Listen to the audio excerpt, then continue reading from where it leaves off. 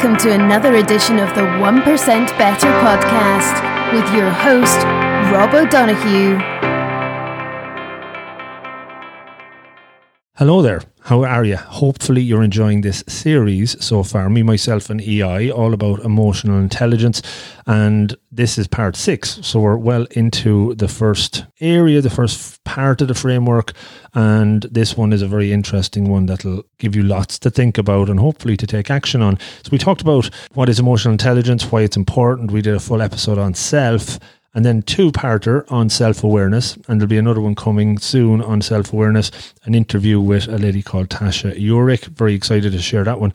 But this one is all about self-assessment and very much focused on finding out what your emotional quotient is and what your EQ score is. And there's lots of different tests out there or assessments you can take, some better than others. And the one we'll talk about today with my guest, John Broderick, is one of the better ones. It's called the Emotional Capital Report, and it is made up of 10 competencies that you will be given a score on effectively, and that will give you an indicator and indicators of where you're at from a strengths perspective on those competencies, and also from the perspective of where you can do some more work. Really, really interesting, John's background. He's been doing this for a couple of decades, but he's been in the area of counselling and psychoanalysis work for a long time. He's a consulting psychologist and has been working with psychometrics and assessments for decades as well. Lots of really interesting insights that he shares. Most notably, what is it? What is it about? Why is it important to do an assessment? How is it done? And then once it is done, once you get your score, what actions you could take to improve. The tool that we talk about is the Emotional Capital Report that I mentioned. John Broderick works for an organisation called Roche Martin and has been very much involved in putting the ECR report together. It's been one that I've been using in my one-to-one coaching for the last number of years and has been very, very useful, very beneficial. Get that baseline, that starting point for your clients to understand, or yourself, where you're at and where you can work on in the coming weeks and months. And typically it can take a number of months to improve this, but as I said in the show so far, emotional intelligence and the competencies within it are things you can develop and grow. So hopefully that's enough of a tee up. I will leave it there, and I hope you enjoy this one on self-assessments as part of the series with John Broderick from Roche Martin. Enjoy.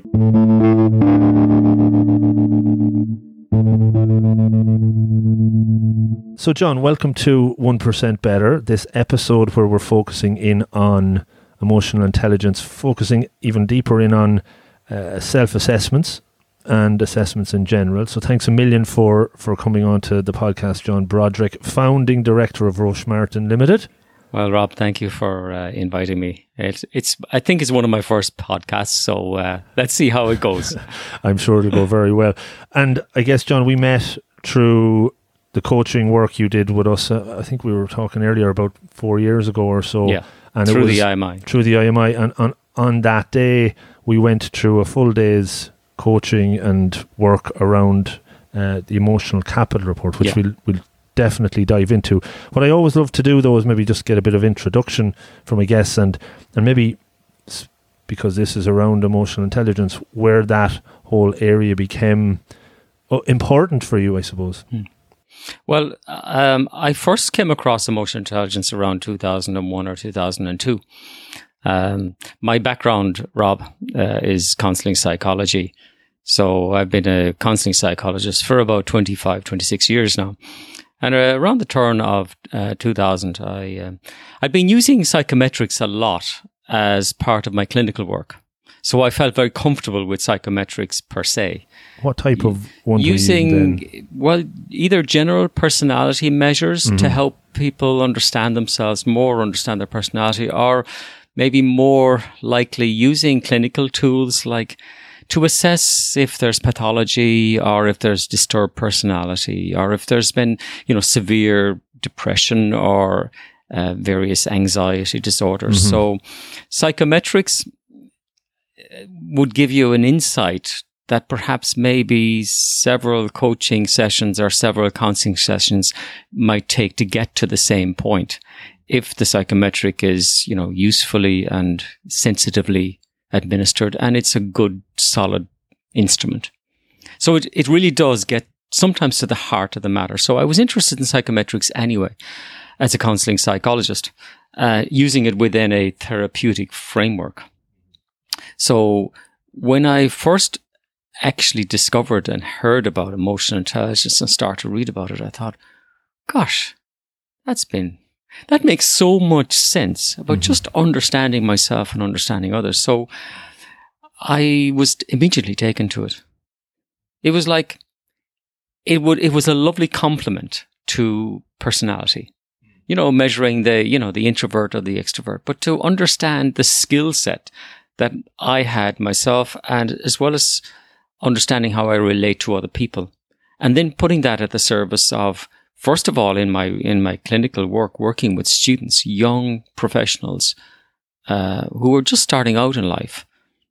The emotional intelligence framework was really special for me. And was it at that time? Was it the kind of Goldman framework, or was there a flavour of that coming? Well, Goldman obviously wrote the first popular book on emotional intelligence in 1995. With the title "Why It Can Matter More Than IQ." Yes. The model I had used and became first familiar with was the Barron EQI, which was the first published survey on emotional intelligence.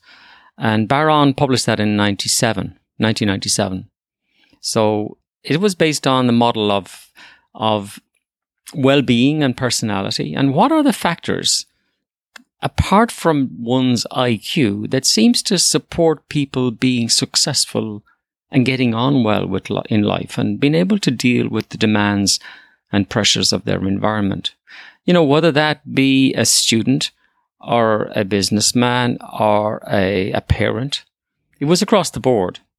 So that was the first measurement tool that I came across, and I trained in that. And then I started to use that with lots and lots of different groups of people. I suppose my experience with ECR over the last few years has been really eye-opening. It's the first probably one I got deeper into, and you hear a lot of questions of, what is the real value in these tools, and are they, answered in one frame of mind and you get a different result to another? And I suppose when you started to get more and more into it, how did you really see the value coming out of these tools? Well, I think the first value was to help a person stand back from their own experience, respond to a number of questions or items on an online or a pen and paper, and then benchmark their set of skills with a normative group of other people. So the first benefit really of it is just to understand and name and explain your own experience. And there's something really magical, I think, about introducing a measurement tool within a coaching or a counseling context, because you're both standing back from, some graphs on a paper and beginning to explore and help this person make sense of their own experience. For instance, the ECR has some competencies like straightforwardness or relationship skills. And, an individual score would be, maybe at the normal level compared to their peer group of the normative group. It could be at a higher level, or it could be at a lower level. It could be an area that maybe needs some development. So if someone, for instance, would have like strong straightforwardness or assertiveness skills, so they really tell it like it is, but maybe their empathy skills they're less paying attention to that, then they may come across a bit like a bull in a china shop. And then they wonder why people don't seem to connect with them or collaborate with them, or they don't contribute their own experience because the person needs to dial down their straightforwardness and dial up their empathy. So those graphs from psychometrics help create a conversation. To stand back from yourself and say, wow, what would it be like if I were to increase or pay more attention to a set of competencies that would build that relationship and perhaps in some situations dial down my tell it like it is straightforwardness. So I found that, there's a few ways of looking at it. You want to know that the psychometric is valid and that it follows good, rigorous science and psychology. And the Baron EQI did that for me.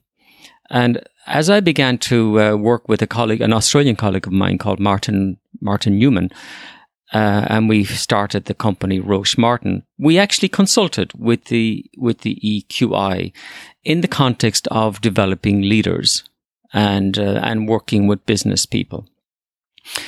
But what we found over a period of time was that the language of the EQI at the time wasn't that conducive to having conversations around business performance. So we developed a report that would help interpret the results of emotional intelligence and apply it to leadership behaviors. And we did that over a period of a couple of years. And then we developed the emotional capital report. We went right back down to base. And based on a philosophy called emotional capital, i.e. that we need to pay attention in business, not just to the intellectual capital or to the financial capital or the bricks and mortars, but also the value that's in people's emotions and feelings towards you as a leader, towards your company brand, and towards the customers that buy from that organization. So essentially, emotions are as much a valuable asset to manage and to pay attention to as any other kind of capital within business.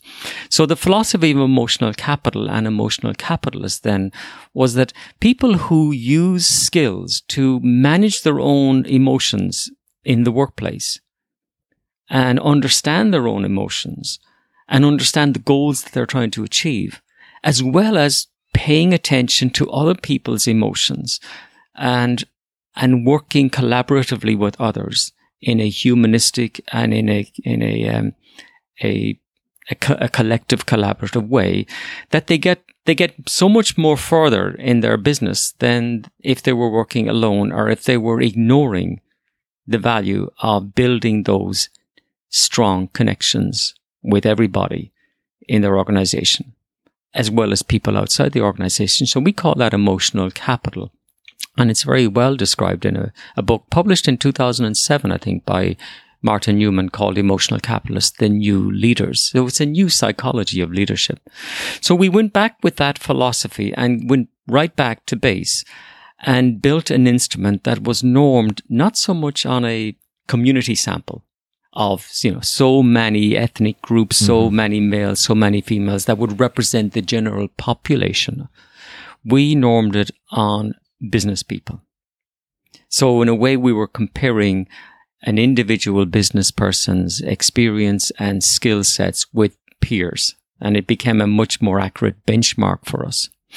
But so that's one side of it, is having a solid psychometric. But the next, and probably just as important part for coaching, using any instrument, particularly an emotional intelligence instrument like the ECR. It's about, yes, the instrument is important and it's valid in terms of when they take the instrument. And we know from the psychometric properties, like you were saying, well, if you took it on a different day, would it be different? We know the retest reliability of these are properties, psychometric properties of a psychological instrument. So we know that the change that might happen within a month or within a few weeks.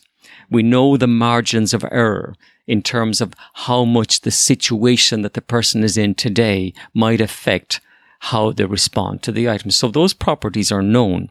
So we need those good psychological reliabilities and validities in order to understand and trust the instrument. But once all that's out of the way, it's actually more about, can you as a coach open up areas of conversation that you wouldn't normally get to that quickly with your your participant or your coachee.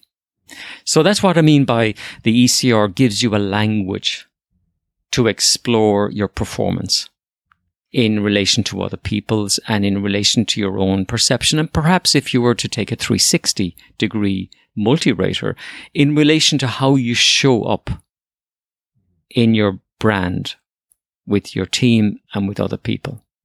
So it's the blind spots perhaps we have.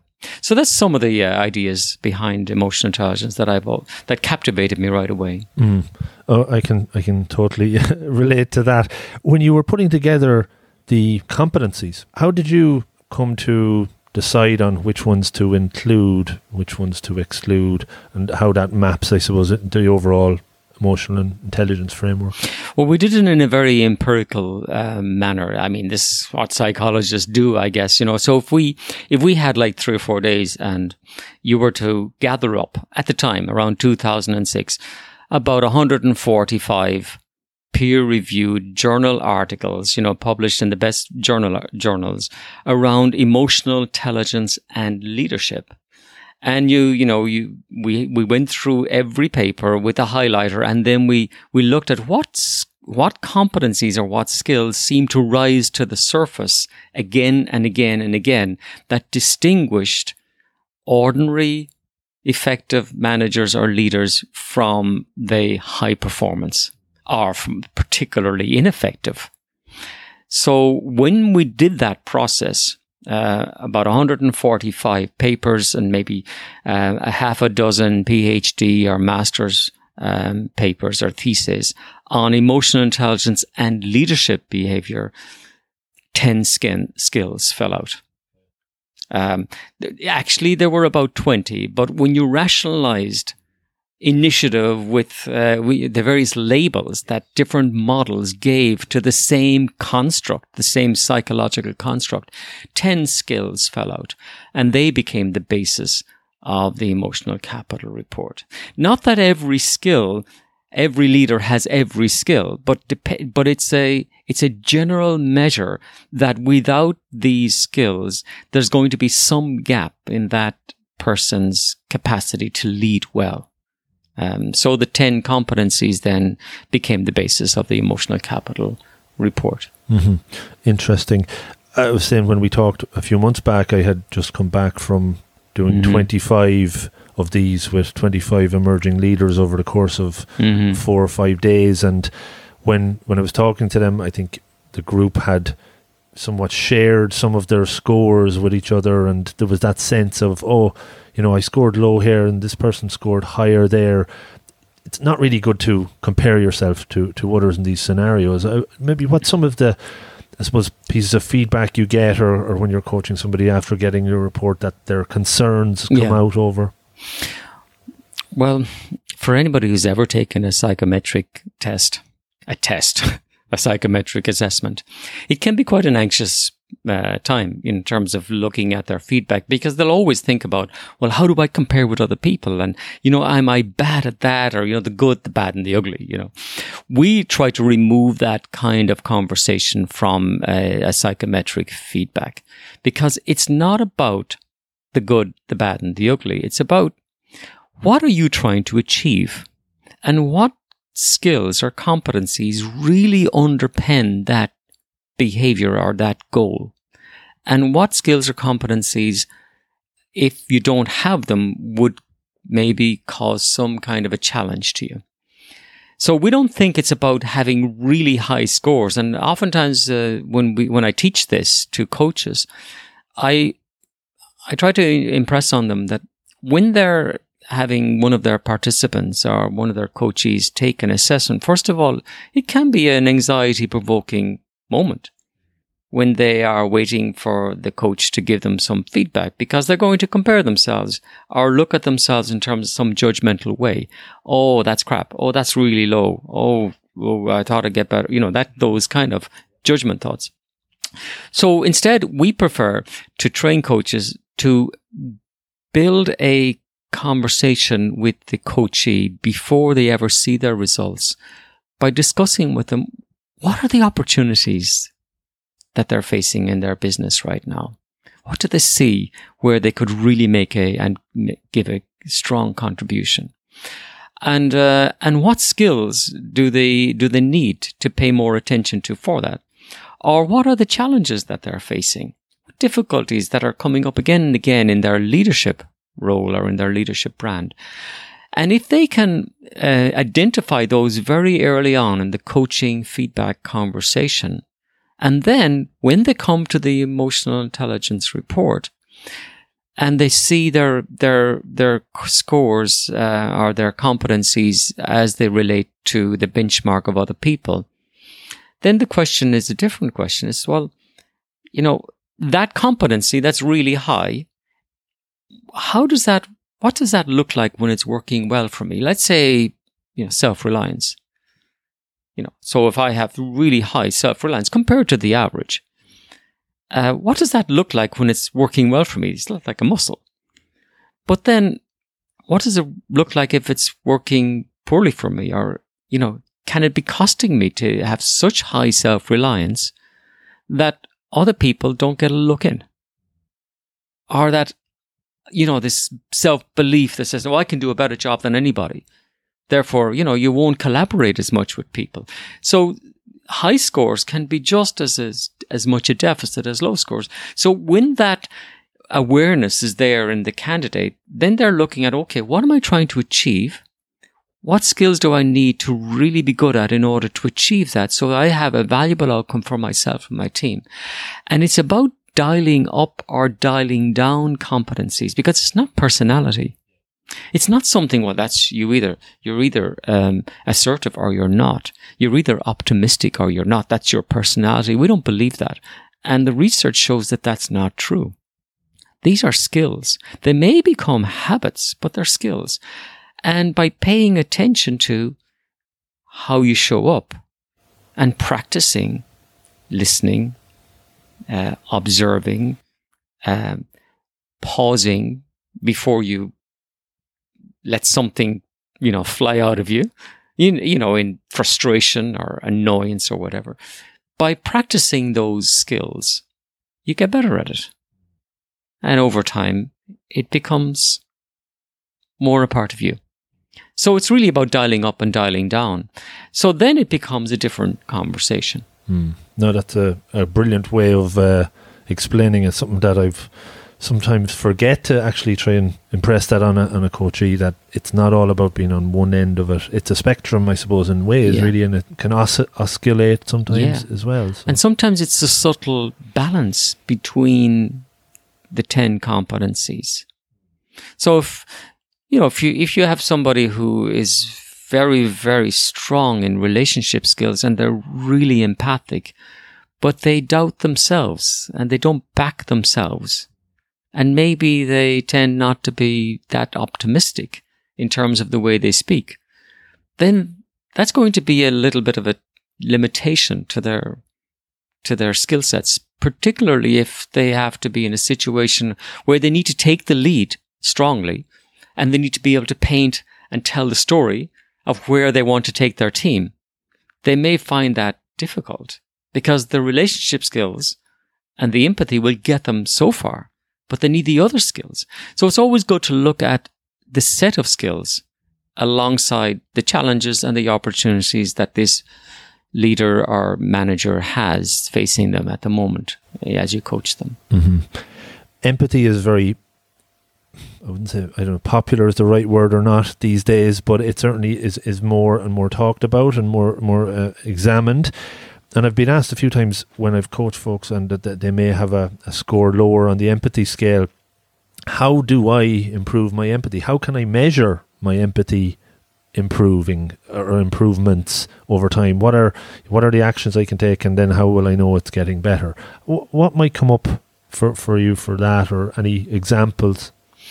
Well, let's just start by saying, well, what is empathy in a business context? So we often say that emotionally intelligent leaders, they have the capacity to be aware of and to understand and to appreciate the feelings and thoughts of others. So they're able to tune into the emotional aspects of any business situation. They listen well, essentially, and they take account of other people's feelings and experiences before they make decisions. So they're more sensitive. They communicate their message, but they do it being attuned to the other person's experience. Because the goal is to develop and maintain the collaboration with that individual, whether it be a team member or a manager or a supervisor. We know that relationships and empathy is the glue of relationships. Relationships are a key to success in our business. So when an individual's empathy is low, what does it look like? Well, first of all, a person low in empathy, they're not paying attention to the other person's experience or the other person's feelings. Maybe they're thinking about what they're going to be saying themselves. They're not tuning in. So they may even have difficulty understanding other people's feelings. Why? Maybe because they don't pay much attention to their own. So empathy and self-awareness are often linked. Maybe they find it difficult to connect at a personal level with someone else. They're just not used to that. I like to think of empathy like a muscle. You know, I became a psychologist and then I studied counseling psychology. Well, counseling psychologists aren't born. They're trained. They're trained to sit every day and just listen for 50 minutes and tune into the person's experience and reflect back what they hear. So it's a skill set. So I like to see it as a muscle. The more you use that muscle, the more it develops. But someone who hasn't used that muscle or hasn't been developing or paying attention to, or maybe they didn't need to because they were buried in front of a screen for most of their day and they didn't interact with other people. They might have difficulty understanding other people's feelings. They may not tune into them. They may not be appreciative of other people's feelings. And they certainly don't consider other people's feelings when they're making their announcements or making their decisions. Whereas if that skill was improved or developed, they would be able to sit in the other person's shoes. Now, that doesn't mean that you agree with them, but that you're able to see the world from their point of view, as if you were in their shoes. And, you know, when you do that with somebody else and you communicate something of an empathic connection, the person feels, wow, that person actually understands me. Doesn't mean that you agree, it's just that you understand. And that reduces that resistance to constantly, you know, that conflict that grows in the space between you. Because you're not listening to me. You don't care. All of these things that kind of get projected into the space. So when somebody acknowledges and reflects back the other person's experience, particularly if they're going through something difficult, it's like glue. It really does cement the power of that relationship. So essentially, developing empathy then means, okay, it's making a decision to listen, to pay attention, to build that rapport. You know, maybe it's even for some people just saying hello to people rather than walking past them as if they don't exist. Acknowledging other people, whether it's in a restaurant, whether it's in an office, or whether it's in an open plan, just saying hello. How are you? And eye contact. And being genuinely curious about another person's experience, rather than just saying it you're not even waiting for an answer. So curiosity is another part. Become more curious, rather than judgmental. What is it that makes this person's point of view theirs? And then taking every opportunity to build those emotional connections. Being more intentional and seeing if you can understand the other person's position before you move on. Does that make sense? No, it does. And there's lots of really good examples there.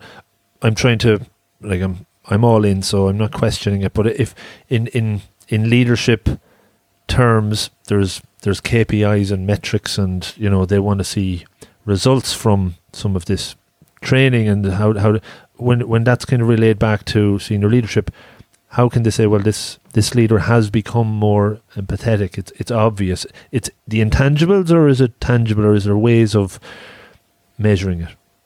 Well, I think there are some ways of measuring it. One of the best measurements that I've seen globally in a corporate situation is engagement skills and engagement scores, company engagement scores. How engaged are employees? And some of the questions in those engagement surveys is, has somebody engaged with me in the last week, or spoken to me personally, or, acknowledged something of my contribution or my work, or took me aside and just actually listened to this, an issue or a concern that I had that was affecting maybe the entire team's performance. So I think engagement would be one of those kind of global ways of measuring it, but also in terms of customer engagement and sales. I mean, empathy is so important across all businesses. It's a soft skill, but it's not that soft when you actually look at it. It's actually hard to do, and we all think we're good at it. But more and more there are studies coming out in terms of the impact that emotional and social skills training has had on the bottom line in organizations. On our website, there's a Sky study.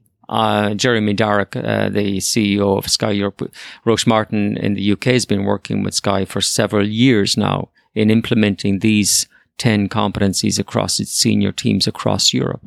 And recently, Jeremy Darroch spoke about the impact that he saw in terms of people's sensitivity and team cohesion because of skills like empathy.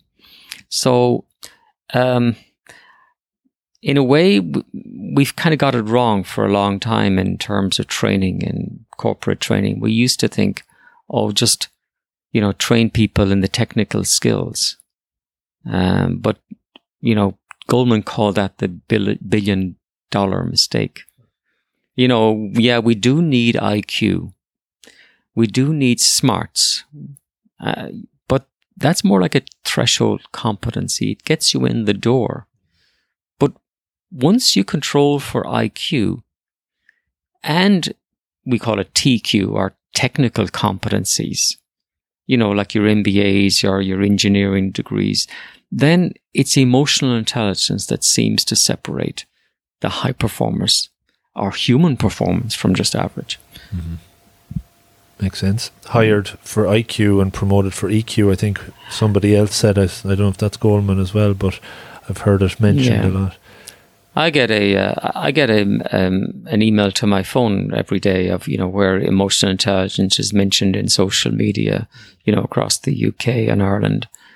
And when I started training people in emotional intelligence, people said, "What? What's emotional intelligence?" In fact, some people used to say, "Is that not an oxymoron? Two mutually exclusive. How can you be emotional and intelligent at the same time?" But nowadays, it's part of the language of journalism, of everyday life, of tweets. More and more and more, I get 15 or 20 different occasions of just using the parlance emotional intelligence. I think there's still some understanding of how it's developed, how it's used. And certainly, I would be very much against using emotional intelligence as like a Machiavellian skill just to get people to do what you want them to do without them realizing that you're somehow manipulating them. I think emotional intelligence is really underpinned by core humanistic values. It's trust, essentially. So you can fool some people some of the time, but you can't fool all the people all the time. So a leader that's using these skills kind of in a gratuitous, manipulative way, very quickly be seen through, because it's not coming out of a place of value, out of the heart, really. No, definitely agree with you there. Of the 10 competencies, and just bringing it back to that, is there any one or two of them you see that needs typically the most work for coaches? Is there a trend that emerged that one or two might be, and I know we're not talking about the lowest scores, or ones that is the most challenging for people to develop? It's hard to say if there's any particular pattern, but I remember working with one of the big four for about 5 years, and there was about maybe 500 in total ECRs or ECR 360s, of which I had a data set. And these would be at director level in these accountancy firms. So when those numbers were crunched, it did appear that empathy and relationship skills for that industry seem to predictably be less than stellar. Whereas, self-reliance, self-confidence, optimism, self-control would have been higher. We found in a leadership study, we call it Leadership Victoria, and it's published on the website, that among those young presidents or people that ran large companies, they scored one standard deviation above the mean for most of the competencies. Say, imagine if somebody scores 100. 100 is the mean in the ECR, and the standard deviation is 15. So if somebody scores 100, they're in the middle. They're at the 50th percentile. But if you scored 115, you'd be at the 84th percentile. So in a lineup of 100 people, you'd be in the top 16%. These individuals, and there's about 100 of them. Now, it was quite a routine to select them, because they needed to pass several markers or several measures of success in terms of the kind of companies they ran, the turnover of those companies. And they scored almost across the board one standard deviation above those means, except there was one that seemed to be around 103, which was self-control. And that was really interesting. The empathy one came in around 108 or 110. So it seems like that for some sectors, like for instance the one I mentioned, empathy and relationship skills might not be the muscle that they use the most as a large corporate group. But that's changing, I think, Rob, because younger people that are coming into those big fours, they won't stay with the old style leadership approach. They want to be recognized for what they're contributing. They want to make a difference. They want to be understood. They want to be included. And more and more, I think those companies and those organizations that hire smart and emotionally intelligent graduates are changing. And one person from one of those companies, I met her recently. She was the HR director. She said, when we started using the ECR almost 14, 15 years ago, way back at the beginning, those people that were directors at that stage, they're now becoming partners. And there is a marked difference in the climate of that organization as a result, because they've grown up with emotional intelligence, being measured by the ECR 360 and being coached to develop that more holistic, rounded approach to leading people. So that was an interesting comment that she made, which I got and I understood. And it's great, because obviously anyone that maybe that leadership level now are bringing into the organisation are focusing in very closely on those skills that they're bringing in, so that the next wave coming through are tapped into it. Just a couple of quick ones before we wrap up, John. It's been really interesting. When somebody takes the ECR, what's the recommendation on when they could take it again to see if there's been changes or improvements? Are they talking 6 months down the road, or is there any guidelines around that? Well, the short answer is 6 months to a year, 9 months to a year, it would be useful to take it again. But there's a condition. If you take the ECR and you have a good coach who works with you and really embeds the awareness of that, and there's a decent, detailed conversation around how that translates into their everyday work and their impact. And I've had this experience that they go around for the next couple of weeks actually thinking about how they're showing up.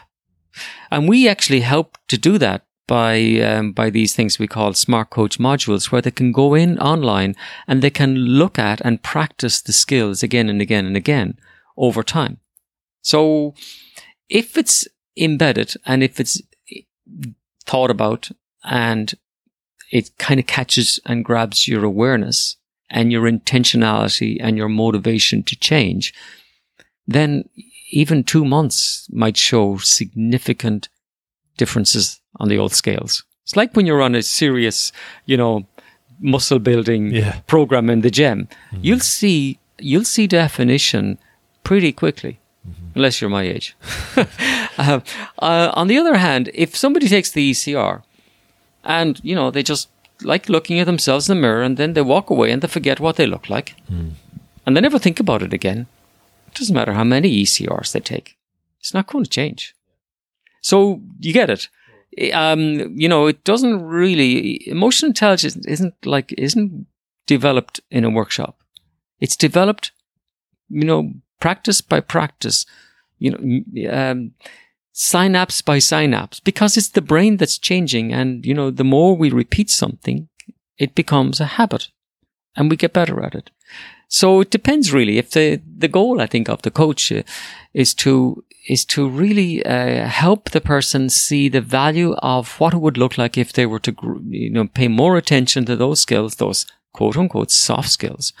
And then after a period of time, supporting them with coaching, supporting them with the building blocks of how to grow that skill, like trust or building trust, or how to become more straightforward, and practicing that until it becomes much more part of them.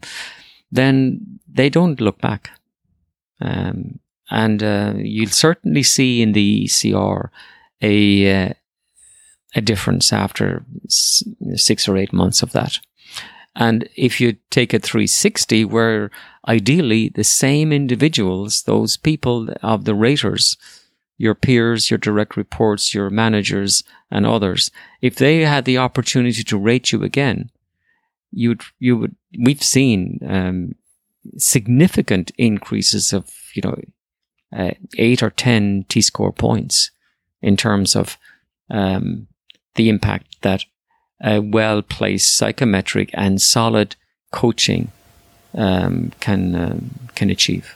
Yeah, so it's getting the baseline, then with your coach, taking action, disciplines required, hard work to get there, put a plan together. Yeah. That's where my background in project management as well comes into handy, because you put the plan, lay down what you need to get done and do regular check-ins. If you can't measure it, you can't manage it. But it's no point in measuring it if you don't have a plan to manage the development and the utilization of it. So our ECR report has an introduction, it has the 10 competencies, but then it has a page of descriptions of what that competency, and we take all the psychology out of it. What does that look like? And likely to look like in your leadership role of managing people and managing yourself. And then we put a lot of coaching tips to help the coach as well. But at the end of the report, then there's an action plan, 7 steps to take. So in a good coaching session, you'd end up with the action plan. And that becomes really the marching orders, or the goal, or the strategy for 8 or 10 coaching sessions over the next 6 months after that. And then if they use the building blocks of the Smart Coach online, it really, really fortifies and strengthens that behavioral change, because it's not a mystery anymore. Well, how do I get good at this? We now know, we have a backstage pass to how these skills are built. And It's not rocket science. Yeah.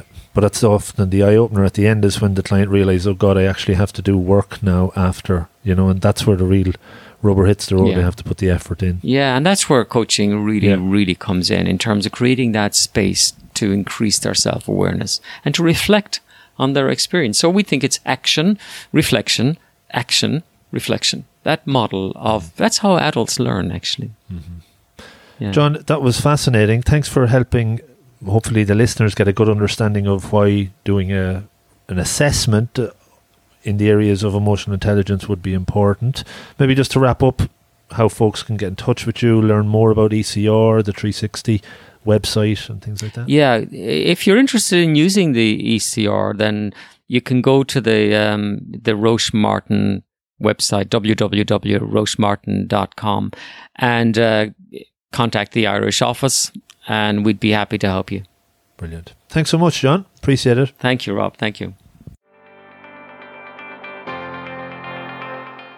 Hey folks, thanks so much for listening to the show. If you enjoyed it, could you please consider helping me extend the reach of the podcast that a little bit further? You can do that in a number of ways. The number one way is to subscribe on your app of choice. This helps me with the chart ranking, leading to more folks stumbling across the podcast and checking it out. You could also repost it on your social media channels. Any of them would be great. And maybe even tell a friend in person or over the phone. Pick up the phone, give them a call and tell them about the 1% Better podcast. Tell them about this episode or one that you've heard in the past. Any will do. I would really appreciate it. In the last year, we set up a 1% Better Slack community, which you can join for free and interact with me and other members of the community and improve through holding each other accountable and sharing monthly challenges. It's a lot of fun. Check it out. I'm into season 4 of this incredible journey, and the more of these interviews and solo shows that I research, record and share, the better I believe that they get, and more loaded with actionable takeaways that you can learn from. I know I've learned so much from it so far, and it's always really, really fulfilling and rewarding when I hear from you on what you took from it. So do reach out, rob@robofthegreen.ie. And of everybody that listens, 90% listen and enjoy, but only around 10% actually take action, write down takeaways and put them into practice. I am convinced that if we can move that number a bit higher, the listeners will not only make steps forward towards their goals, but they will be more fulfilled and happy and better. Change doesn't happen overnight. It is hard, but it's all about taking the first step, whatever that is for you. You can absolutely do this. Make a plan, be deliberate, take action. Don't overreach. Start with those small incremental improvements, and over time you will see great progress. It's all in the pursuit of betterness. So again, thank you so much for listening. Good luck and stay safe.